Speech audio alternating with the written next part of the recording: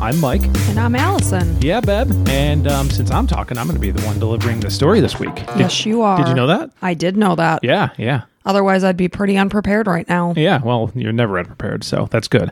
I'm excited. This one's going to be interesting. It's got a lot of Chinese names. It's to give you kind of a sneak peek, so I'm going to do my best to say the names and everything. But before we get into that, I wanted to mention, if you enjoy this podcast, if you can give us a 5-star review and some kind words on Apple Podcasts, that'd be very much appreciated. We got bombarded with these like 3 or 4 reviews of 1 star, and they're like, you guys talk too much. And it's like, okay, well, fast forward and go ahead and listen to the rest if you'd like, or become a Patreon and go listen to some episodes that have no banter.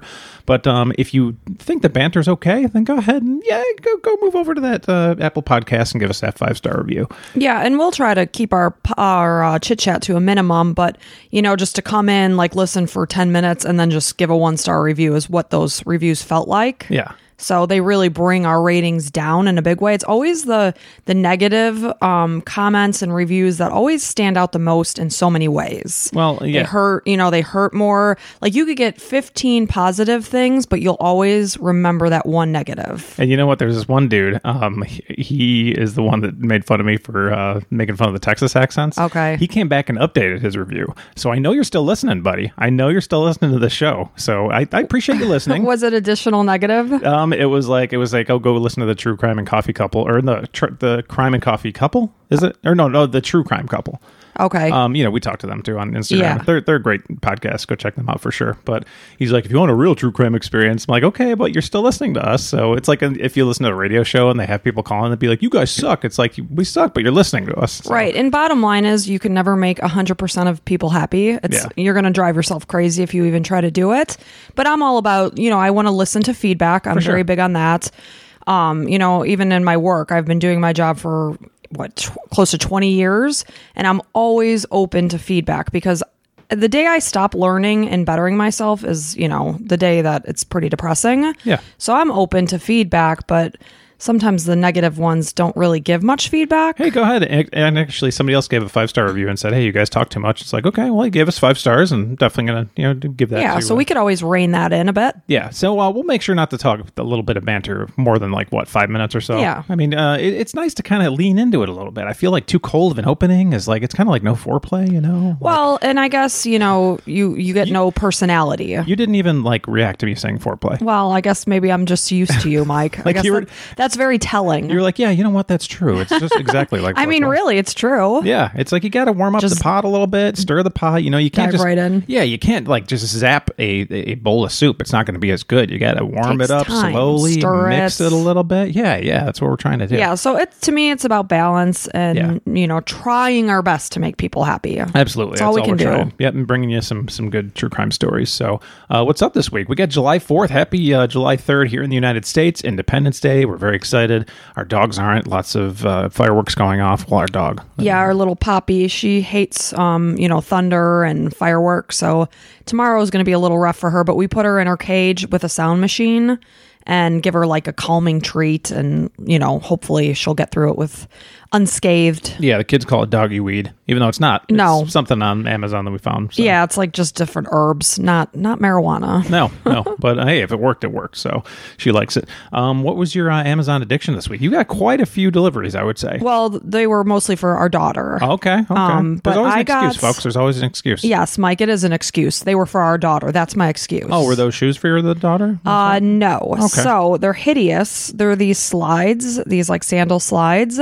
And I've seen them before, and I don't know where, but they look like marshmallows basically. But they are really comfortable. And when I'm home, I'm not about fashion. I'm about comfort. I mean, let's be honest. You're not really about fashion. Really. I was just going to say, even when I'm out, I'm not really. No. I think you look cool. Kind of like this podcast. It's about balancing it. Right. And I told you yesterday we were going out to see, or 2 days ago, we went to see the Minions movie with our teenage son who wanted to go see it with his friends. There's some online TikTok thing where they were supposed to wear suits or something. And there were kids wearing tuxedos. Yeah. And you looked really cute. And I said, hey, you did a good job. And then you went back and put on some makeup. I'm like, whoa, you just keep on getting better. I wear makeup to work every day, you jackass. Yeah. Well, I don't see you. You leave at 5 a.m. So these shoes are very comfortable. I mean, they're like walking on clouds. So if you don't care what your feet look like per se, but you want to be comfortable, these are the ones for you. They're the good house shoes. Yeah, good house shoes. Yeah. Well, great. So our daughter tried them on and she liked them so much, I got her a pair too. Okay. That's usually how it goes. You guys are good shopping pairs. We're a good pair. All right, we're at 5 minutes. Let's get in. We're at 5 minutes. Let's do it. We don't want to piss anybody off. Yeah, God knows. Jeepers, creepers. So here we go. This episode, this particular story, is about a guy named Zhang Hong. So there's going to be a lot of Asian names here that I'm not an Asian speaker, Chinese or... I thought you were. Yeah, believe it or not, you would think that I am because I'm a really smart guy. I thought you did a lot of business over in China. No, not yet. So, yeah, someday, maybe I will. I hope not. But Cantonese and all those kind of languages are not my strong suit. I don't want you to be that far away from us. Yeah, so I'm going to use a lot of like first names here just to kind of try to keep it simple for English-speaking people. And we'll go from here. So this is a story about one of the biggest and most infamous true crime stories in China. But the weird thing is that there's really no information on this, like, whatsoever in America. Really? Nothing English speaking, like, ever. The only articles are... Have you ever done a research on a particular story and you find these articles that are, like, very broken English? No, you've had that before. I have. I don't know why. The one over in the islands. Yep. And actually, when I was looking for a photo for you for that case, you were completely right. I was like, oh my gosh. Yeah. But no, because I've done a couple over in Japan and they were all, translated perfectly fine to English. Okay, so this one's interesting. I couldn't find a lot, like I said, and to my knowledge, I did a search on Apple Podcasts, and there's never been a podcast that covered this one. Wow. So it's kind of weird that such a gigantic country like China, this is the big true crime story over there, like, one of the top 10. And, this would be like a Lori Vallow or something, like something that everybody knows. Yeah. That's interesting that there's not been another podcast done about it in America. Yep. If you find one, let me know. So I found the story on Reddit thanks to a username Moondog151. I mentioned him because I actually had a little chat and said, hey, do you mind if I use your research? He did a fantastic job researching. So awesome. I checked out a lot of his sources. I, Googled a lot, and it was all the same thing. So he did a great job. Thanks, Moondog. The story takes place in 2012 in China. So Zhang Hong was born in 1968, which would make him about 54 years old today.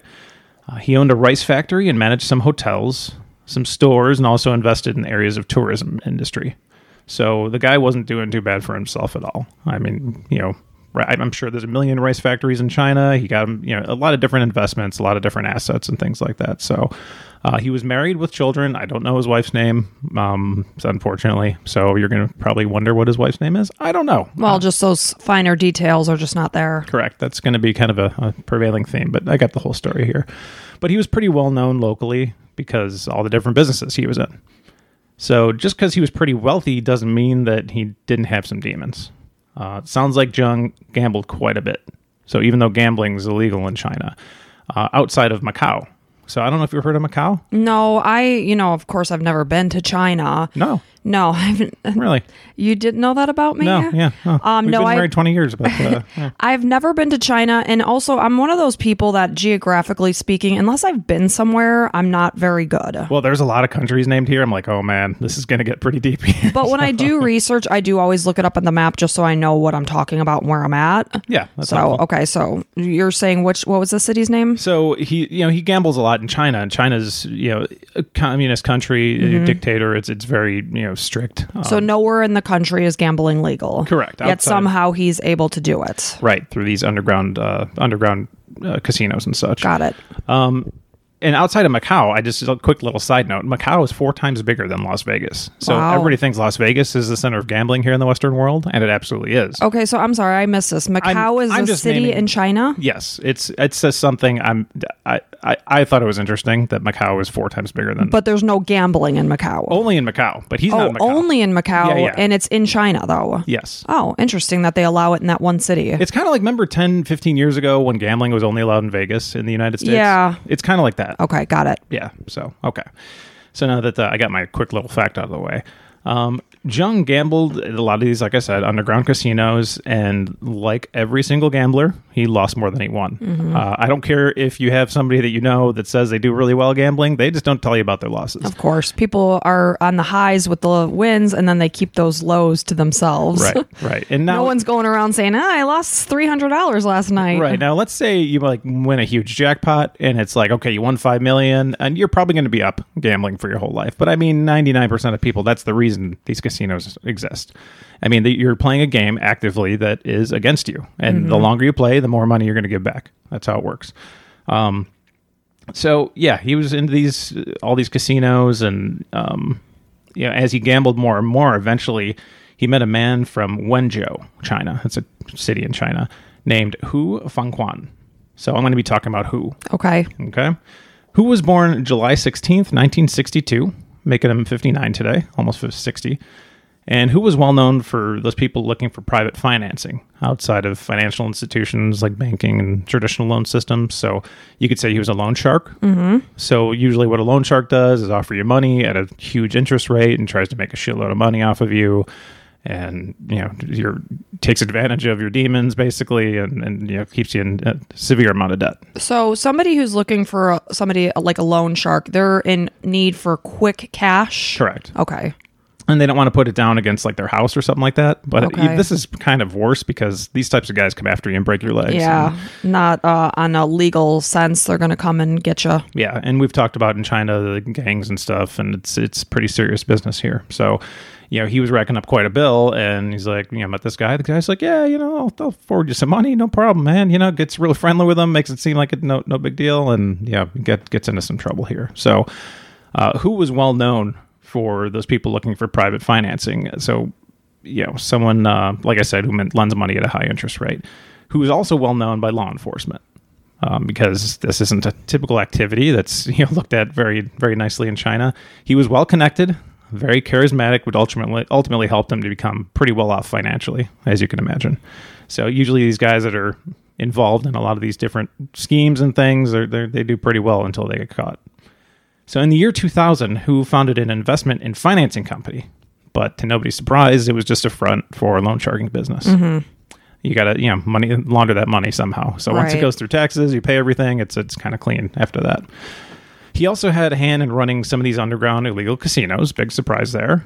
Not a lot of good things around this guy. Just seems like pretty much anything he touches is illegal, or he's shisty, or Bottom line, he's looking to make cash. However he's going to do it, he's going to do it. Correct. Legal or not. Yep. So I wasn't surprised to find out that Hu had a criminal history, as you can imagine. Things like illegal firearm charges, fighting, resulting all together in about 9 years spent in prison. In the 80s and 90s, Hu was a snakehead. Okay. A snakehead's a person that helps smuggle people from poorer countries into richer countries. So people that were looking to get out of China, he'd help them somehow find a way out because a lot of times it's hard. China doesn't want to let you out. They want to keep you in there.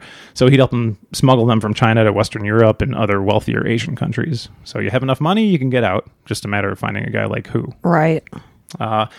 Because of this, Hu traveled quite a bit because it would help his business as a snakehead to be able to know different countries and get to know their laws and ways around things and get to know contacts and all those different kind of things. So he traveled to countries like Vietnam, Thailand, Malaysia, the kind of guy that wanted to find loopholes. Just any way he can take an advantage of something and make some money in something, Hu was the guy to try to figure it out.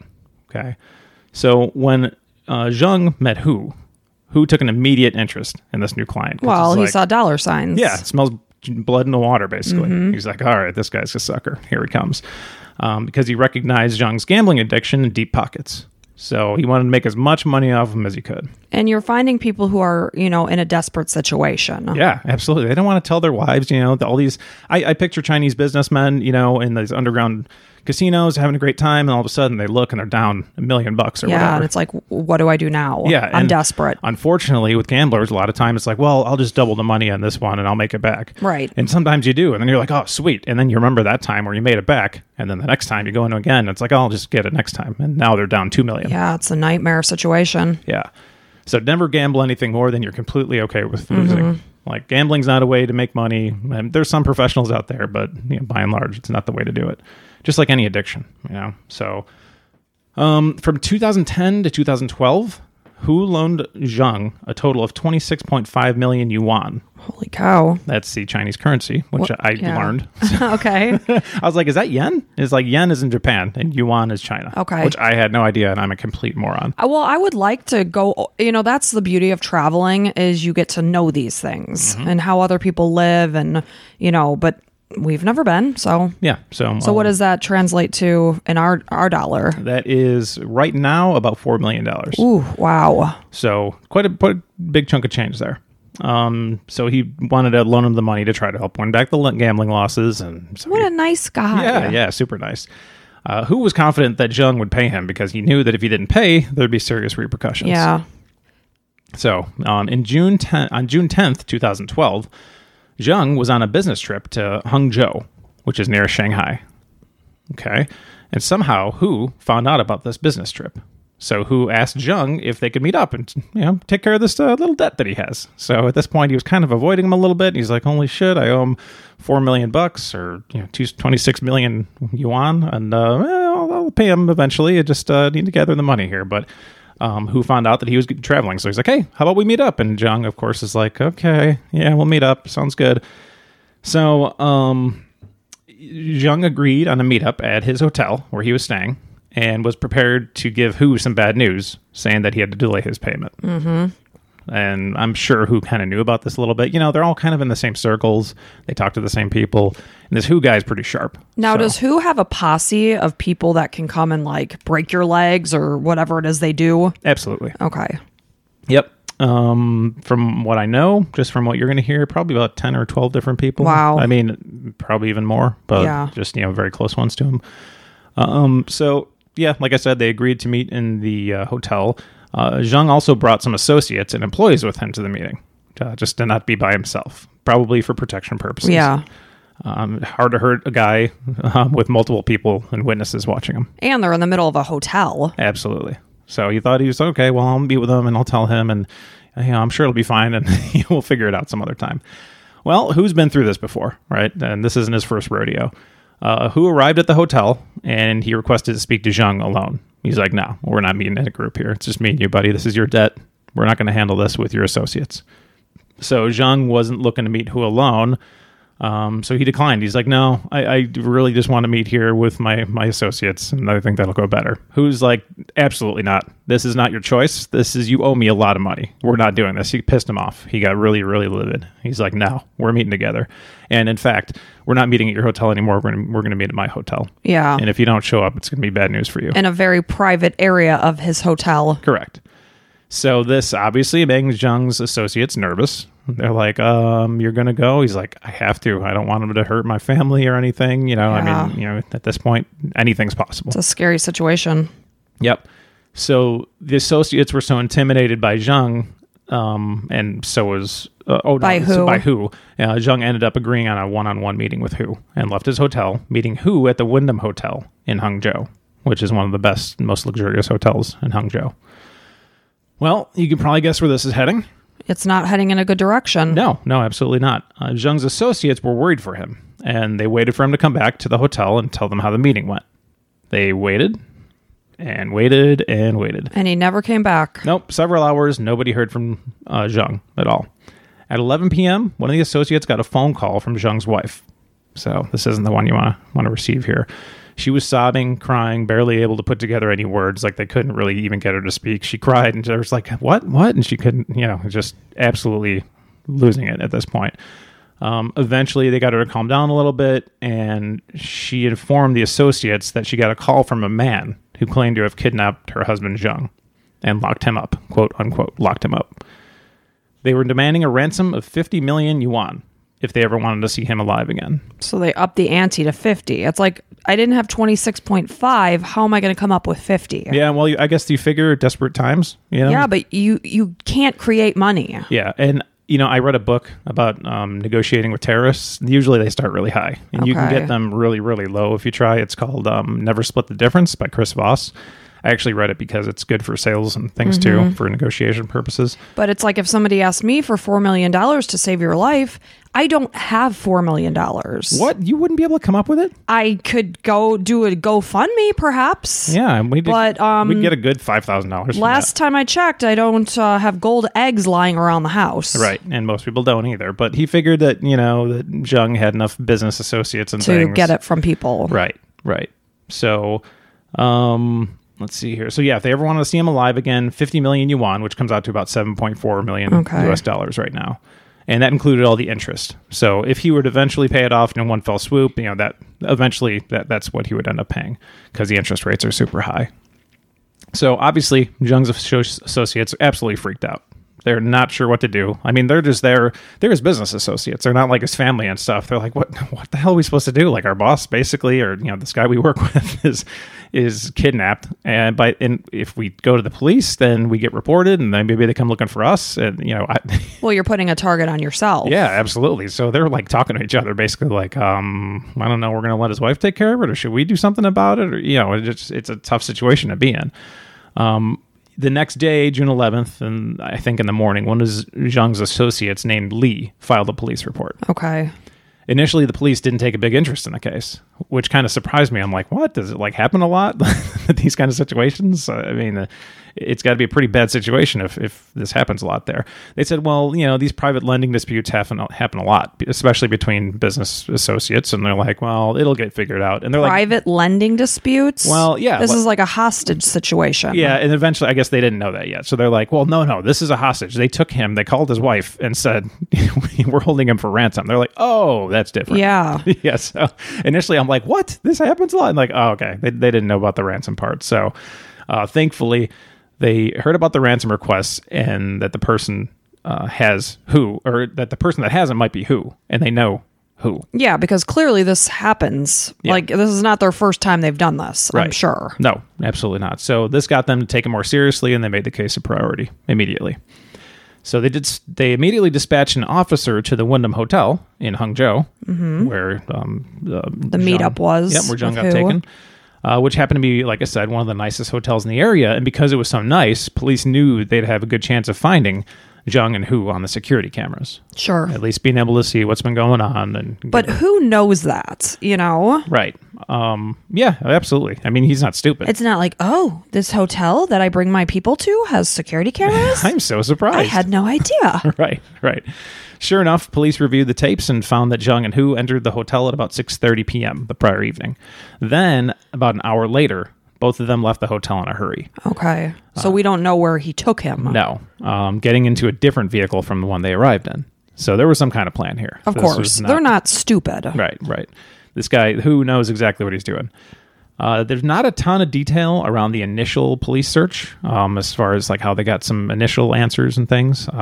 But there's definitely some details on further in. But while the police were following leads and doing all that kind of stuff in their initial search to find Zhang, his wife, as you can imagine, was an absolute mess. Oh, of course, that'd be horrible. Yeah, living in like depression, despair, anxiety, like just had no idea where her husband was. Knew that he was held, and what's happening to him? Is he being tortured? Right. Now, let me ask you this. Did they put a time limit on when they needed this money by? I'm sure they did. They didn't say exactly, but that's always the case. In the meantime, is she trying to get this money? Yes, and that's part of her anxiety. It's all on her to try to get this money here. Oh, that's so scary. That they just don't have. So, in the meantime, while this is happening, she received several phone calls from her husband's captors. And every time she requested to speak to Zhang to make sure he was still alive. Yeah. She said that she would try to say some comforting words and be like, it's okay. Like, we're going to try to get it together. We're doing everything we can. Stay strong. And she would often hear him have these pain-filled gasps and please help and all that kind of stuff. So we don't even know if he's like on the brink of death at this point. Right. There was some kind of, you got to think there's some kind of torture going on. Of course. They want him to be in pain and to express that through the phone so that they're more likely to get this money. Poor woman, poor guy. Yep. And then in early August, the family received a call from Hu when he put Zhang on the phone, who sounded like he was in terrible pain, like worse than normal. Basically just like at the end of his rope here. And he was begging his wife to save him and pay his ransom. Oh, Jesus. And at this point, we're going into close to a month. Yeah. Are they feeding him? You know what I'm saying? Or is he being starved to death? Yep. I mean, I'm sure they're treating him like absolute crap, right? I mean, they're not going to give him the 5-star hotel meals and all that kind of stuff. Yeah, there's not a lot of evidence either way, because I'll talk more about it a little bit later. But he was also a diabetic too. Oh, so Jesus! It was important to make sure that he was getting his medicine. Yep, took his meds and all that good stuff. Like you mentioned, you asked, was she trying to get money together? I said yes. She was trying everything she could. She sold off all the properties that her and Zhang managed together, and borrowed money from everybody she could think of, friends, relatives, business contacts, and tried to meet the demands of the kidnappers and try to pay off the husband's huge gambling debt. Zheng's wife lost over 70 pounds during this ordeal. I don't doubt it. I'm not sure what she weighed to start. If she was 400 pounds, that's not as big of a deal. If she was, 150 pound woman or 200 or whatever. But it just goes to show the amount of stress that she was under. Yep, all the worry and fear is definitely taking its toll. She's probably not eating because she can't think of anything else outside of, okay, who else can I call? Who else can I... Oh, I'm sure she's not sleeping. She's, probably sick. And then she's got children, too, you mentioned. Right. So her whole world's flipped upside down, and it's all on her. It's a lot of pressure. After turning over every rock she could, she managed to scrounge together about 6 million yuan. Okay. 6 million out of 50? Yes. Oh, shoot. So 6 million yuan is about $1 million in the US dollars. Okay, so we're a good 6.5 million short here. Yeah, quite short.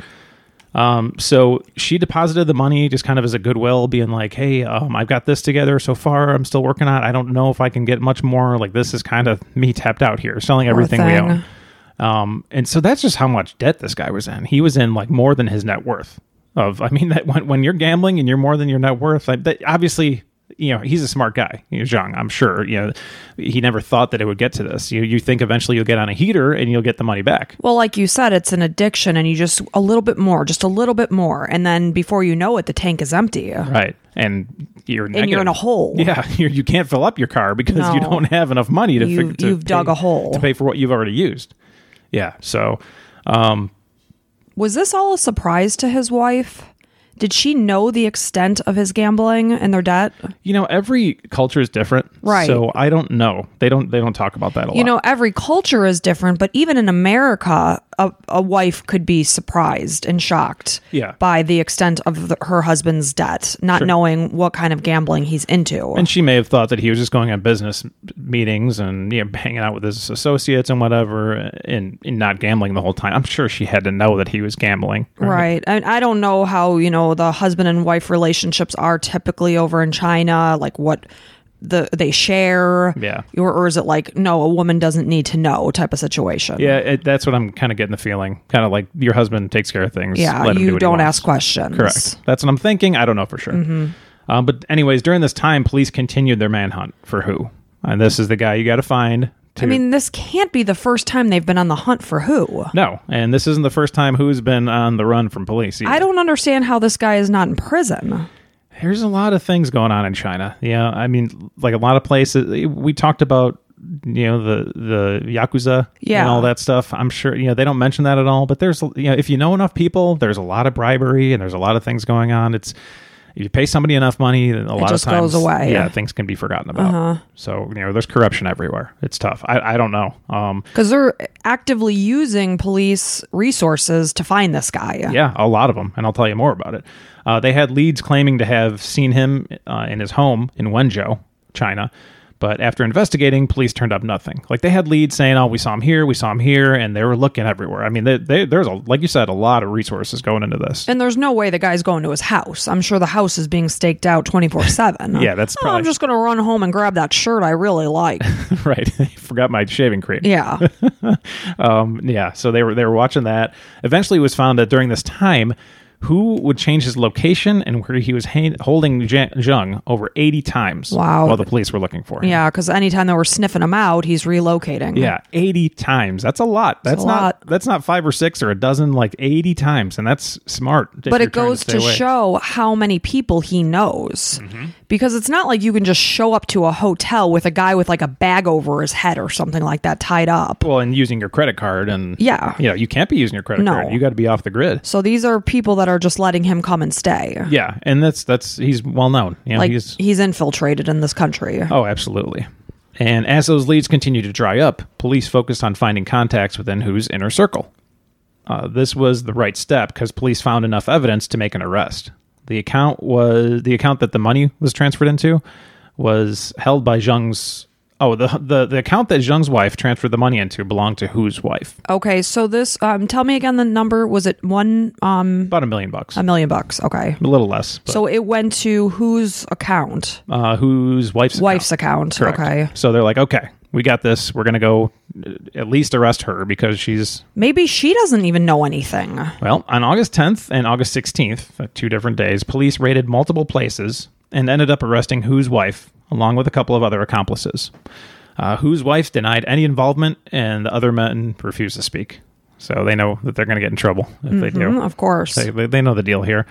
Hu's wife also showed a divorce document proving that the couple had divorced in early June of 2012, just days before Zheng's kidnapping. Okay, so is this all like purposeful or is it actual? Well, Hu's a smart guy, so I think that they actually meant to get divorced. Okay, but so he timed it at this point. Yeah.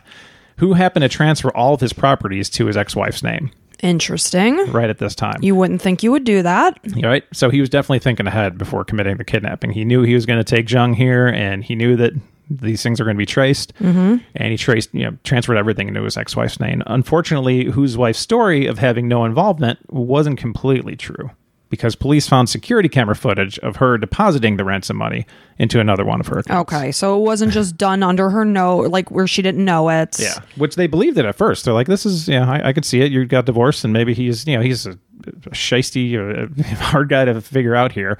But then again, they could have called her and been like, you're depositing this money. Don't ask a single question about it. Right. So she might not know a thing. Right. And just like, you're doing this. Yep. But they do have that camera, so they got enough to be able to arrest her. She's connected. Yep.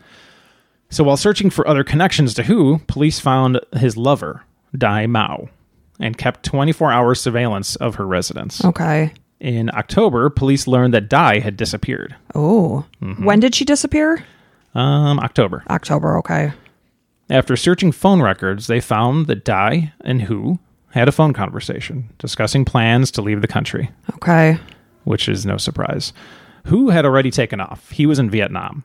As we mentioned, he knew all these different countries and had plenty of contacts in all of them because of his snakehead experience. And police later found out Dai was in Western Europe. So they weren't together. They were apart at this point. This is why police had such a hard time finding anything about Hu. They were looking in China, and he wasn't even in China. Do we know when he left? No. Now, does he have a new identity in Vietnam? Like a different name? You would think so, right? You'd think different IDs and stuff. Oh, yeah. If this guy knows people, they can create a whole new identity for him. Yeah. And now maybe he's using the same name. There wasn't a whole lot of detail around that, but I'll get to a point where you'll see it kind of is a little head scratcher here. But the Chinese authorities, once they figured out that he was traveling all around these different countries, they worked with Interpol to issue a red notice, which is a request to worldwide law enforcement to arrest a certain suspect and ship them back to the country that is looking for the suspect. Which is why you would think he would have a different identity there. Right, because it's like, well, I'm Hu, and here I'm presenting my records. It's like, boom, we need you. Yeah, you're on this red notice here. Yes. Sorry, buddy, you're not going anywhere. Exactly, you're going straight back to China. Right, now this is only with the countries that work with Interpol. Okay, now Vietnam does, though, correct? It doesn't sound like it. Okay, got it. So he knows this, too. Well, we'll find out. Okay. We don't know for sure. While searching for other connections to Hu, police found his... Oh, wait, I already said that. So, Hu was able to find a way into Vietnam, like I said, because of his experience as a snakehead, smuggling people into different countries, and all that kind of stuff. Eventually, Hu left Vietnam, and this is why I'm saying I don't think Vietnam has anything to do with Interpol. Okay. And maybe he was using different identities and things, but he made it in through Iran into Turkey. Oh. So he went Vietnam, Iran, Turkey. And eventually he planned to make it through Turkey into Europe, which could give him right to Greece or Bulgaria. Yeah, that's what I was wondering. Where in Europe does he have his eyes set on? Yeah. So once you get into Europe, it's kind of like open season. Right. Like, you can travel all around. You can be in any country. Exactly. So he's just trying to get into Europe somehow. He was stopped while in Turkey. Okay. Yeah, that's what I was wondering. And that's why I'm just still stuck on the fact that he's using his actual name. Right. So this is what I thought about this part. He was only a few hundred feet away from the Greek-Bulgarian border. Wow. He was detained by the Turkish Border Patrol. They informed Hu of the Interpol red notice, and Hu was like, "What? I don't know what you're talking about." Obviously, I mean, the guy lies for a living. Of course. They said that he didn't know. And maybe he didn't. I don't know. But you'd think a few of his associates would be like, there's a red notice for you, buddy. You would absolutely think that. But at the same time, you'd also think that he was using a fake ID. So he was obviously, maybe they identified him somehow through something. I don't know. But maybe he wasn't as smart as we're giving him credit for, but you would think in order to keep this thing going, you'd have to be. So maybe he did not know about the red notice, and he was just trying to get through each border. Okay. And he knew once he was getting into Europe that he'd be home free, but thank goodness the Chinese police figured out we need to get this going here. So now the other thing They informed him there's the red notice, and he seemed unaware, but they set him up for deportation back to China. Right. They're like, okay, well, we're sending you back. Who thought quickly and made a fuss? Like, I'm not from mainland China. I am from Hong Kong. Like, do not send me back to China. I'm not going to China. Send me to Hong Kong. So the Turkish authorities that repatriated Hu to Hong Kong, just listen to him, which I don't know why. Why in the hell? Oh, you don't want to go back there? Right. You want to go to Hong Kong? Okay. Yeah. Okay. Yeah, sure. I'm sorry, sir. You don't have a choice here. This is where you're going. And now there's a strife between Hong Kong and China. I'll explain it a little bit here, but maybe the Turkish people knew that Hong Kong didn't want to be considered part of China, and he was acting like, no, I'm not Chinese. I'm from Hong Kong. I'm from Hong Kong. Yeah, and you're also a liar and a criminal. Right. So you would think they would just follow the documents and the instructions. And not this criminal. Right. But somehow he talked them into sending him to Hong Kong. But you wouldn't think this would be a big deal because Hong Kong is technically part of China, but the relationship between China and Hong Kong is weird. So technically, Hong Kong exists as a special administrative region controlled by the People's Republic of China. And because of that, they enjoy their own limited autonomy defined by the Basic Law. So they're kind of their own entity. Yeah. So the way it feels is China views Hong Kong as part of China, but Hong Kong views themselves as independent. Okay. And China's been trying to fight to become make Hong Kong part of them because it's such a big business center. Right. Whereas Hong Kong's like, nope, we are our own people. And you might hear in a few years that China just overtook Hong Kong. Right. It's but as of right now, it's not the case. Right. So he was smart. Just get in and somehow, there had to have been some sort of, there's no way these guys were just like, oh, okay, sure, we'll just send you on over to Hong Kong. Well, there had to have been something else there that caused them to do that. Right. You would think there's some kind of paperwork. Yeah, paperwork. He's like, no, see, look, I'm from Hong Kong. Yeah, I don't know. That's strange. Yeah. And maybe that was his plan the whole time. If he ever got caught, just get to Hong Kong. So, yeah, he got into Hong Kong and they're independent. So, because of this relationship, Hong Kong doesn't have an extradition treaty with mainland China. Of course not. And they also have their own separate police force. Everything's separate. It's kind of like going to a separate country. Yeah. Even though it's part of China. It's really weird. You know what it reminds me of is this whole Disney business that's happening here in Florida. How Disney kind of has its own... Yeah. It's like its own country, basically. Yeah. Within Florida, they don't pay their taxes and whatever. And yeah, it's its own thing. Yeah, I know that's not the same comparison, but it's just what popped into my head. Sure. No, that sounds good. I'll shut up now. Yeah, you go. China's basically Disneyland. It's Disney like World. Disney. Yeah, Hong Kong's like Disney. People think they Disney do. World, don't they Hong Kong? have Disney in Hong Kong? I think so. Well, somewhere. China. Yeah, maybe. I don't know. Yeah, maybe just Japan. Ignore the hell out of me. Yeah, if you could stop talking, that'd be a big help. Shut up. To my story, if you could just stop talking about it, I'll let you know what's going on here. Okay, Allison? Now you just think of Disney World and all those princesses, and I'll get back to the story here. Anyways, folks, so yeah, because of the weird relationship, he was kind of safe in Hong Kong. I was just going to say he's safe there. Yeah. Unfortunately for Hu, the Turkish border agents seized all his assets. So he had no money or any resources, which is kind of nice as a border patrol. You get to keep all the money. It's a bonus. They're just, for intelligence purposes and whatever, but I'm sure they pocketed, But then again, his ex-wife has all these things in her name. They've got to be working together. Well, he's got contacts and stuff. So there's no way this guy is without money. Well, at first he was kind of in a pickle. Okay. So he had to call in a special favor. He contacted his friend Ma Zhai and requested him to wire some money. Okay. Well, that's what I'm saying. He's got these contacts that he's not going to be living on the streets eating from a dumpster. No. Absolutely not. So his friend obliged, but Chinese authorities were all over it. Okay. They were following every associate that he had. Yeah. So, great job to the Chinese police here. That's very detailed work. Yeah, absolutely. I don't feel like this would have been necessarily done as well in the United States. Maybe. I don't know. Maybe not. Depends. Maybe if the CIA and FBI got involved, it would be. Yeah, exactly. And they quickly arrested Ma Zhai while recording the location of where the money was sent to Hu. Was it illegal for him to send him money? Probably because he's a convict or an escape person, a person of interest. Okay. So, and I'm sure they probably got him on some other stuff too. He's associated with this guy. I'm sure his hands aren't crystal clear. They're like, okay, we've got a list of things to charge you with here. We're going to go with this one. Yeah. I'm sure they found illegal something in his property. So, in February 2013, the Chinese police discovered Hu was hiding out in Thailand. Okay. So he got out of Hong Kong and went over to Thailand. Basically, he was free again. So when they found out he was in Thailand, on February 26th, they sent 6 police officers from Hangzhou over to Thailand to meet up with the Royal Thai Police to try to apprehend Hu. And they all raided a luxury hotel room in Bangkok where they finally nailed down Hu. And where is Zhang? How do you say his name? Zhang? We'll find out. Okay. So this is a long time. Like, we're coming up on a year here. Yeah, no shit. So they found Hu along with his lover Dai. While this was going down, Chinese police arrested 13 other associates of Hu's in China.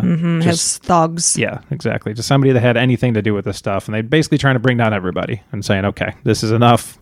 It's gone too far. So he was brought to a police station in Thailand for interrogation. And he only admitted to kidnapping Zhang, but claimed to have released him in August once he realized the ransom wasn't even close to what he was looking for to pay off his debt. Right. He just released him. Sure you did. He's like, I don't know where Zhang is. I don't know. I let him go. I just opened the door and let him walk. Yeah, he's like, oh, you can't pay your debt? Okay, well, see you later. But he didn't go home to his family and his desperate wife. Yeah, probably to a casino or maybe. Yeah, I'm sure. Getting some burgers for a year. Whatever it might be. I'm sure. Yeah, he didn't come home and say I'm safe or call his wife or anything like that. Even though he was last speaking to her, like begging and moaning on the phone. Yeah. So Hu's accomplices were interrogated separately, as you can imagine. They don't want them in the same room, getting wise and telling the same story here. Most of them were sticking to the same story that Hu had told them. But eventually there were two that cracked and told the same differing story. Okay. So these two said the same story that differed from Hu's. So they knew that this was something they could... What may have happened. Exactly. They claimed that on August 31st, 2012, after Hu realized Zhang's family couldn't come close to the ransom request, that they were instructed by Hu to construct an iron cage. Oh my gosh. They then handcuffed Zhang and forced him into this cage before locking it shut. Oh. Now, this cage, I found out, is about 2 by 2 feet cube. Oh my gosh, what a nightmare. So at first I pictured kind of like a big like shark cage when you're going into the water and No, we're talking about like a little like tomb. Yeah, and Zhang was a standard 5'10" kind of guy. So basically he had to be in a fetal position to get into this cage. I'm like feeling short of breath even just thinking about this. Yeah. So the poor guy's curled up in this cage right now, basically. But when he was told put in there. Yeah, exactly. They then handcuffed Zhang and, like I said, forced him into the cage before locking it shut. Then at nighttime, when few people were around, they drove to the Baijian Bridge. Oh, no. And threw the iron cage containing Zhang into the deep waters below. Oh, could you imagine? Terrible. You're stuck in a cage and you can't swim and you're underwater. No, you're just drowned to death. My heart's pounding a little harder. Yeah, right now. You're sick about it. But at this point in time, the guy was probably so tortured that he was probably glad to be put out of his misery. Because at this point in time, he had been captive for 2.5 months. Mm-hmm. I mean, imagine the horror this guy lived through. And the torture he was already going through, and probably the lack of food and water and things of that nature, and just treated like an absolute animal, basically. What a nightmare. Yep. Yeah, so threw him into the waters. So when Hu was informed that his associates confessed this, Hu insisted he had no personal stake in the action and refused to have any involvement whatsoever in Zhang's death. Okay, dude. These guys are taking your cue. Well, that's what he's like. He's like, I didn't take him anywhere. No, but you told them what to do and where to take him. Well, his story was basically, I didn't tell them anything.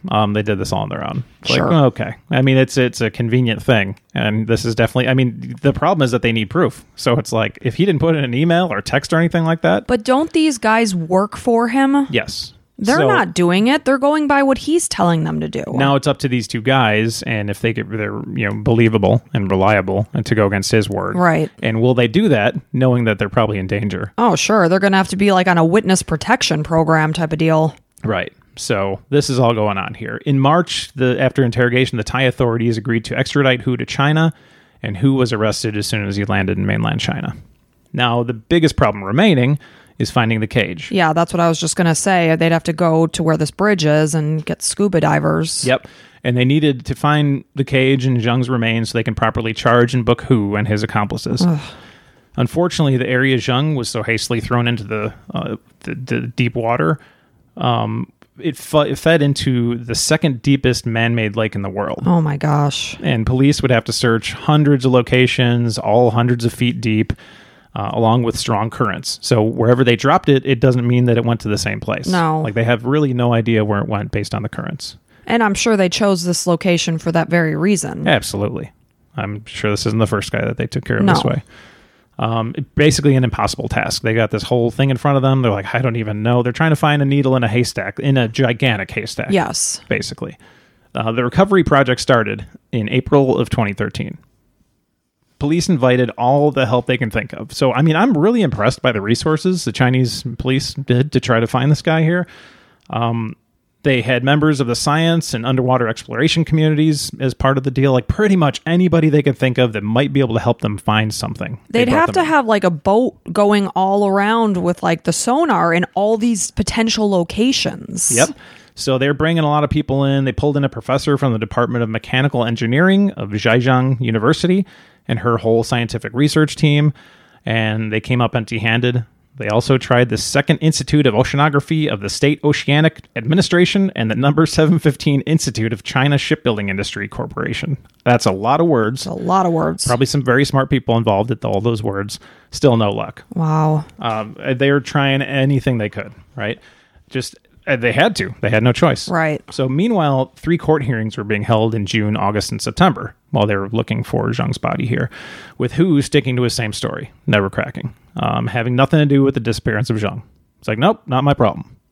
Also, the accomplices that confessed to putting Zhang in a cage and throwing him into the water, remember them? They retracted their confessions. Wonder why. Yeah. Who's like, you want your family's dead? Yeah, then keep with the story. Yeah. And they told police Zhang was... they retracted their confessions.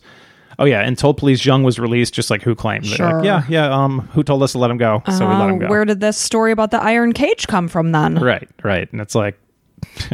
so, I mean, if they would have just stuck with that, they'd probably be in a lot less trouble at this point. Right. Who's like, you idiots. Like, just, they don't have anything. Why would you give them something? At this point, it seemed like things were going backwards. They're like, I can't find the cage. These people are retracting their confessions. Like things are going the opposite way. In December 22nd, officials enlisted the help of the United States with advanced deep water scanning equipment. Just like I was thinking. Sonar, anything they could do. They created a 3D map of the areas being searched based on sonar and everything, just so they could say, put it into a grid and say, okay, when we search this area, let's focus on this area, hoping that the cage doesn't move in the meantime. That's just the thing. Is it going to settle where it lies? Yeah, you would think. So they still didn't find the cage. Finally, they used a very expensive underwater robot named Tiger. Wow. They had visibility of about 2 meters in these waters, so 6 feet.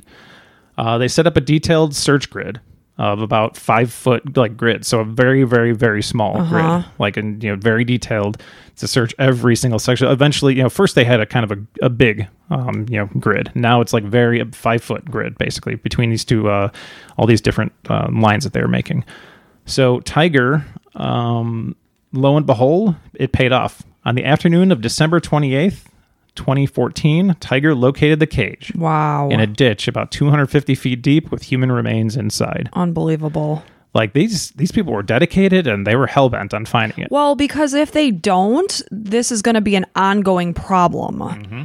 This isn't an isolated incident. Well, how many stories? We've even done some stories where it's like, well, a car went into the water and they couldn't find it in a lake. I mean, we're talking about potential for X places where this current could have taken it. Right. So they were able to find it. That's impressive. Yeah. I mean, we've done a lot of stories where it's like, no, they couldn't find it. And it sounds like they absolutely exhausted the resources in order to do this. Yeah. And some very dedicated people, too. Like I'm very impressed by the community that came together for this. So. And the fact, now this Tiger robot, this was owned by the United States? No, this Tiger robot was somebody in Asia. Okay. I had his name, but I left out a lot of names because it was hard to pronounce it. Yeah, no worries. I just didn't know if it came from the U.S. or not. Yep. Nope, this one was from somewhere in Asia. But I was just mentioning the U.S. because they pulled every resource they could. So as police pulled the iron cage up from the bottom, they had to be very, very careful because this thing's been in there for 2.5 years at this point. Like, that's how long the search went on. Crazy. Insane.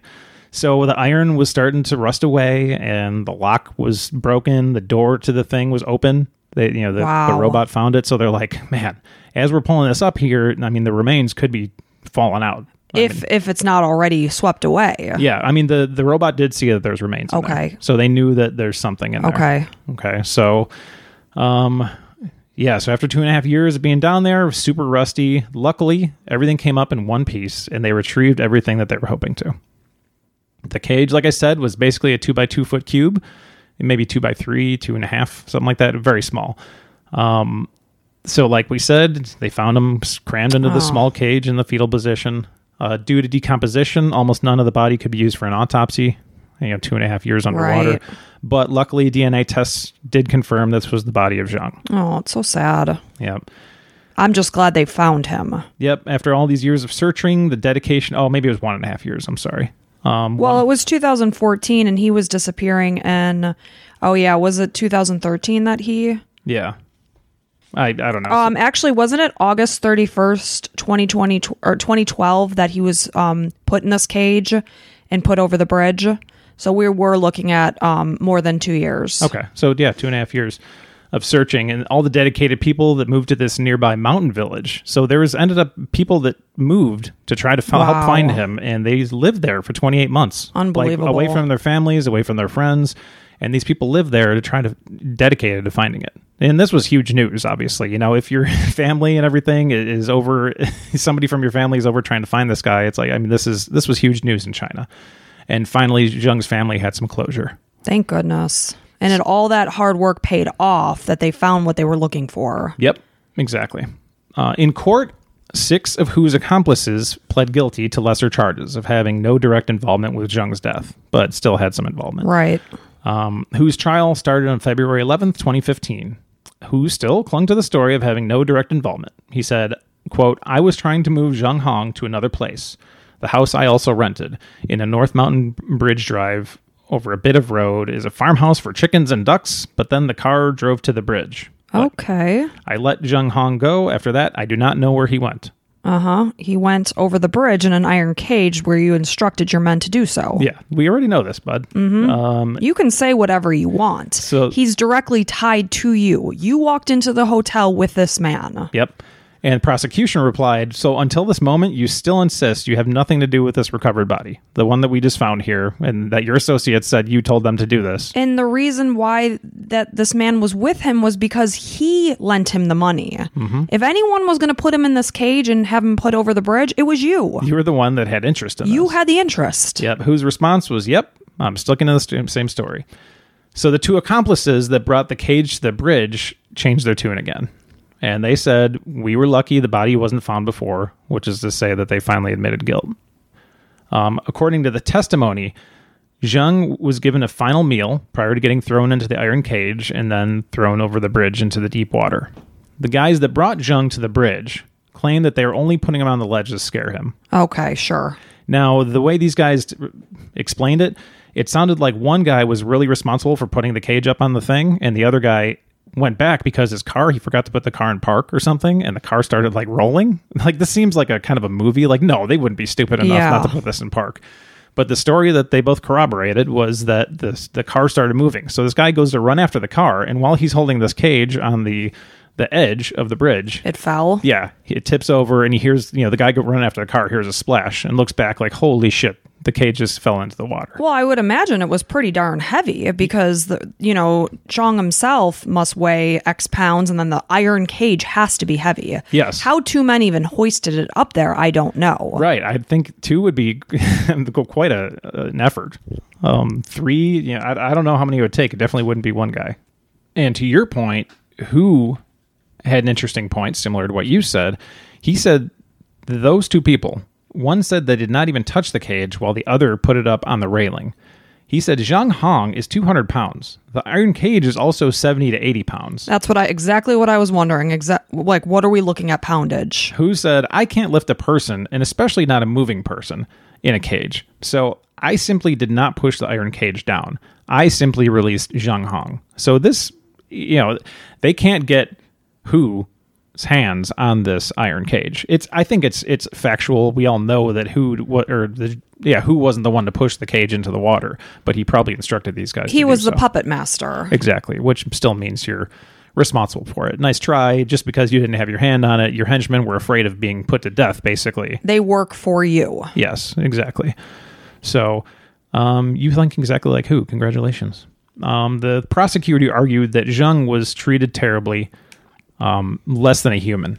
and less than an animal when locked in the cage, and pointed out how all involved carefully planned out the crime and where to dispose of the cage. It wasn't like this wasn't a random thing. This was planned on this night that was very dark, and you knew exactly what you were doing here. This whole balancing of the cage and running after the car sounds very unbelievable to me, because I'm picturing this 280-pound cage balancing on a railing. Yeah.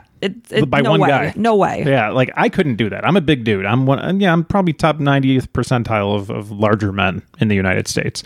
I'm 6'2", 250 pounds. I would have a really hard time holding a gigantic cage over a railing right. like that. Like, I don't get it. And even if the guy moved a little bit, I mean, any kind of momentum would push him right over. Yeah, absolutely.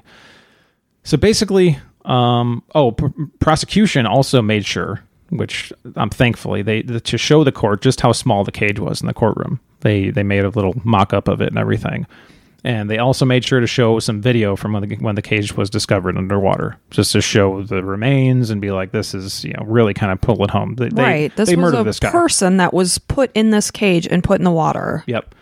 So basically, whose defense team argued that the death wasn't intentional on whose part, even though, like we said, like you were the one that told them all this stuff. Whose defense also brought up the possibility that Zheng could have been dead before being thrown into the water. Like at this point, they're just grasping for straws. It's like they said due to his diabetes. And the fact that for months he was kept as a prisoner. Yep. They said they heard no yelling or struggling from Zheng as they were lifting his cage to be thrown into the water, which you would definitely think there'd be fighting or something. But like you said, you haven't been treated well. You haven't been fed. Like he's probably out of energy here and just in despair and just kind of like, I don't care, whatever, end it. Just basically given up. Yep. Their argument was that perhaps Zheng didn't get his proper medication in time, but prosecution quickly countered the diabetes story, saying it wouldn't have caused such a short and sudden death. It wouldn't be like, I'm dead from diabetes. Right, but you could go into a diabetic coma. Yeah, we're going to bring that up for you because you're a dietitian. You would know. Well, the question is, what kind of medication is he on? Because if he's insulin dependent, it would have been much quicker. Yeah. I mean, there's no way he would have lasted until August. Right. So it all depends. I'm assuming he was maybe on just some oral meds to kind of help control it. It wasn't a type 1 diabetes situation where you rely on insulin or you die. Right. Otherwise, he would have been dead soon. Oh, yeah, for sure. Okay. So I guess, people were listening to it and seeing that it was a possibility there. But even so, it's like you had him in a goddamn cage. Right. And regardless of the fact, this man is dead because of you. Mm-hmm. I don't care how he died. He died because of you. Right. So on March 16th, 2015, a verdict was in. 7 accomplices were found guilty. 2 of them were acquitted. And Hu was sentenced to death. Oh, wow. The accomplice that was responsible for physically placing the cage on the railing was sentenced to death with 2 years reprieve, which means if he had good behavior in jail for 2 years, his sentence would likely be reduced to life in prison rather than death. Okay. While the second accomplice, the one that went back for the car as he was driving, he was sentenced to prison. So he got off a little bit easier than the guy that actually brought it up there. But life in prison? Yes. Okay. Well, we don't know for sure. I can't say for sure. Because, just because he ran after the car? Right. And didn't have his hand on the cage or whatever. So. There's no way one man lifted that cage. Yeah, I don't know. In China, when a death sentence is given, it has to be submitted to a higher court for review and approval. And on December 13th, 2016, Hu was brought to the execution grounds and he was put to death. Wow. Not sure exactly how he was put to death, but likely based on statistics, lethal injection. Got it. So this case is very well known in China, where they call it the Iron Cage Corpse case. Did you ever see a picture of the cage? Yes, I did. Did it, was it solid iron? Like, did it have any hole? Oh, it was like bars. Iron bars. Yeah. Got it. Yeah, that's basically, so sad. I would imagine they welded it somehow with rebar or something, like picture like rebar, basically. That's brutal. Yeah, and you're in this tiny, I can't imagine this guy. Poor guy. I mean, this is a great example. There's addictions all over the place, whether it's alcohol or drugs or gambling or something. Like we tell our kids all the time, too much of anything is not good. Right, and you're getting yourself involved with these dangerous people. Absolutely. And I'm sure Zheng never wanted to get it this deep in. No, of course not. He had a family. He had a wife. It was about chasing the possibility of getting it out. Yes. You know, if it was me, I'd be like, I don't want to tell you because I don't want you to worry, you know, and I'd be like, okay, just like one more, I'm going to take, you know, one more loan. I'm going to bet it on black on roulette, and then I'm going to win it back. Please God, and anybody out there, please let me win it so I can just get out of this debt. I'll never gamble again. I promise. He made that promise to himself probably, 5 or 10 times. Right, because you're already in it that far, so you just keep going. Right, so you keep on doubling your bets to try to win your money back. And I hear some people that do that with like sports wagering. It's like, well, I lost like 3 in a row, so I got to put 2,000 on this one. It's like, no, you don't. You can just keep on trying to win. I'm not into gambling at all. Yeah, same here. So sad story. Oh, China. Wow. Yeah, so thanks to Moondog for providing that. Yeah, that good research. I'd read a lot of those resources. They were so hard to read. So he compiled them all nice and neat for you. Yeah, I corroborated a lot of it, but I mean it was tough. So thanks, buddy. But yeah, and hey, thank you so much for listening here. We appreciate it. I want to put a shout out to our Patreons over here. We got Lily, Karen, Nadine, Allie, Susan, Michael, Kayla F, Kelly, and also a couple others here. We got Colleen, Kayla, Leah, and thank you so much for listening. If you like what you hear, go ahead and we got 6 bonus episodes now online. So if you become like a tier 2 or tier 3 member, you get to listen to all of them immediately. So we don't even charge you till the first of the month. You got pretty much a whole month to listen to them. So we might be changing that. Who knows? But yeah, go ahead and Patreon. Go look in the show notes and please become a patron if you'd like to listen. A little bit less banter. So I know some of you people really hate that, but apparently there's a big wig out there. Feel very strongly about it. Yeah, but if you can go ahead and give us a 5-star review, and if you have a bad review, go ahead and just keep it to yourself. Maybe tell your mom or something like that. But yeah, we'd appreciate that too. So anything else to add, young lady? Not at all. Okay, well, hey, thank you so much for being with us. We appreciate the hell out of you. And we sure do. Talk and have a safe and happy 4th of July if you're here in America. Amen to that. All right, until next time. Bye.